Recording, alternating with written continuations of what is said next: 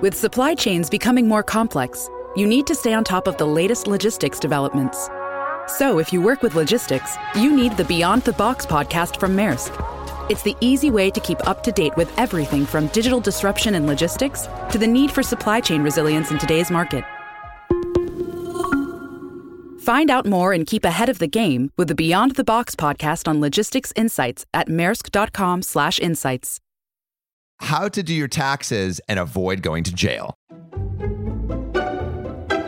I'm Samuel Donner. This podcast is Finding Founders, and you are listening to our mini-series, Founder Wisdom. And in this series, we'll answer that question by distilling advice from our founders in the books or courses they recommend, and then we'll show you how we are applying that knowledge ourselves. I asked Charles Reed about taxes and how to do them well, and maybe a little story about how companies didn't do it so well. Here's Charles.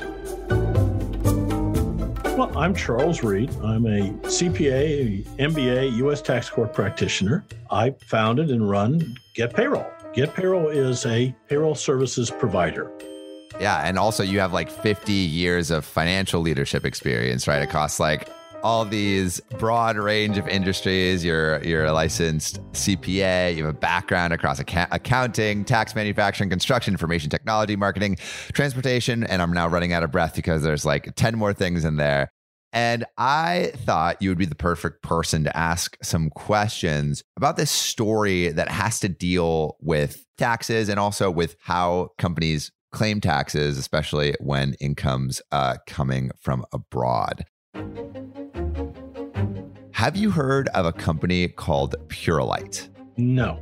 Neither had I before we started doing this research. And basically, this company had failed to properly file their tax returns from like 2010 to 2017. So Purolite and their accountant Citrin went to court and in public basically were just flinging mud at each other. Like Purolite's like, you messed this up. Citrin's like, no, you messed this up. How often does blame get passed around between accountants and companies, or does that happen often? It happens more often than you would think. Really? And basically it happens whenever the government comes in and says, you owe more money, or you didn't file something, or you didn't pay something, or you didn't deposit something. And then the company says to their accountant, why the hell didn't you do that? And that's whether the accountant knew about it or not. But it comes down to a lack of understanding and knowledge on somebody's part. Somebody either didn't know something or didn't do something. And the company is always going to take the attitude, you're the professional, you should have known, you should have done it. And if we didn't tell it to you, you should have told it to us because that's your job. Yeah, and so Purolite's kind of mad at Citrin, which is the accountant, and they're demanding $30 million in damages, which is probably not something you want to be liable for. But Citrin's like, hey, like we admit there's mistakes, but they blame Purolite for suggesting that like they should improperly reduce its tax bill from foreign income. So Purolite's saying like, hey, like we have this money from other countries. Let's see if we can skedaddle around some tax law and get a break. And now like Purolite's coming back saying this is absurd. Nothing they did would suggest that they wanted to circumvent some regulation. But the company does run 40 sales offices worldwide. It could be possible for them to like get around that, right? There's a lot of tax shifting for foreign corporations. By moving recorded income to certain foreign locations, you can lower your overall tax burden. All the major international corporations do that. The law has changed. Trump put in some changes to try and change that, to repatriate some of that money and got several $1 trillion back into the economy that way. Biden is proposing some additional tax changes to the code.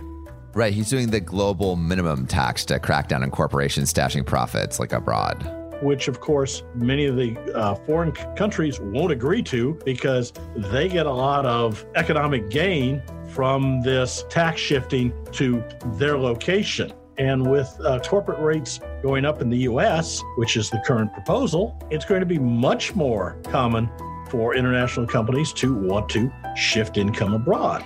There's nothing illegal about it if you do it properly. You can do it illegally, but yeah, It happens regularly. Companies think they can get away with it. What's an example or like a hypothetical example of what you would find? Well, I found a company that had a lot of transportation, had a lot of large trucks, and they had a motorhome that was built on a truck chassis, big one. And they were claiming it as a company vehicle and depreciating it as if it was another truck in their transportation fleet. And it wasn't. It was an RV for the owners. So they're trying to pass that and for the companies, but it's really their own. Right. And all the gasoline that they put into it for their trips came out of the company tanks because the company had their own fuel station and all the expenses to go with it and everything else. So no, I told them they couldn't do that. And they said, well, we're going to. And I said, well, fine, not a problem. Have somebody else sign your tax returns because I ain't going to do it. So, like, what are some red flags to watch out for on both ends? So, like, how does a company know they're getting a good accountant?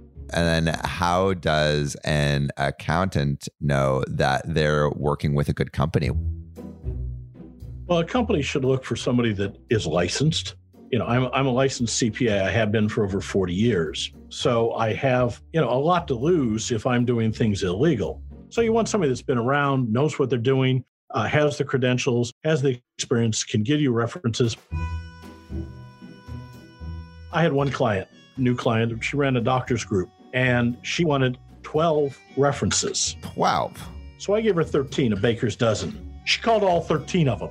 She actually had me pull my CPA license off the wall, photostat it, and send it to her so she could check it. She wanted to make sure that she was getting what she was asking for. When you get into the books and you get into the business, you look for things. You look for personal expenses. I had a model one time, and her mother was her manager. And in the bag of receipts, there were bras from Bloomingdale's in her mother's size, not in the model size. And I said to the mother, this isn't deductible. And she said, oh, of course it is. No, it isn't. People want to deduct everything. They'll put their dog on. They'll put their kids on who aren't working in the business.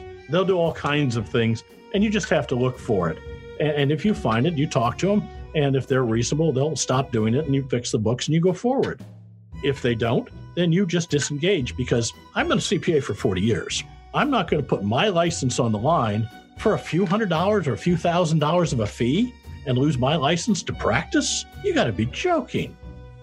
For my clients, when I'm doing taxes, I'll walk the line. I'll dance down the line on one foot, but I don't cross over. Right.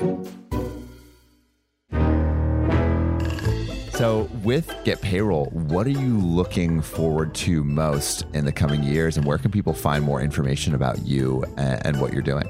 Well, we're a growing business.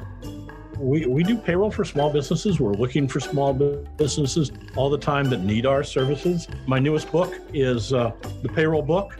It's a guide for small businesses and startups. So we like small business. We like startups. We can handle a one-person payroll or a 500-person payroll. So I think the main takeaway is with taxes, tread the line, but never break it.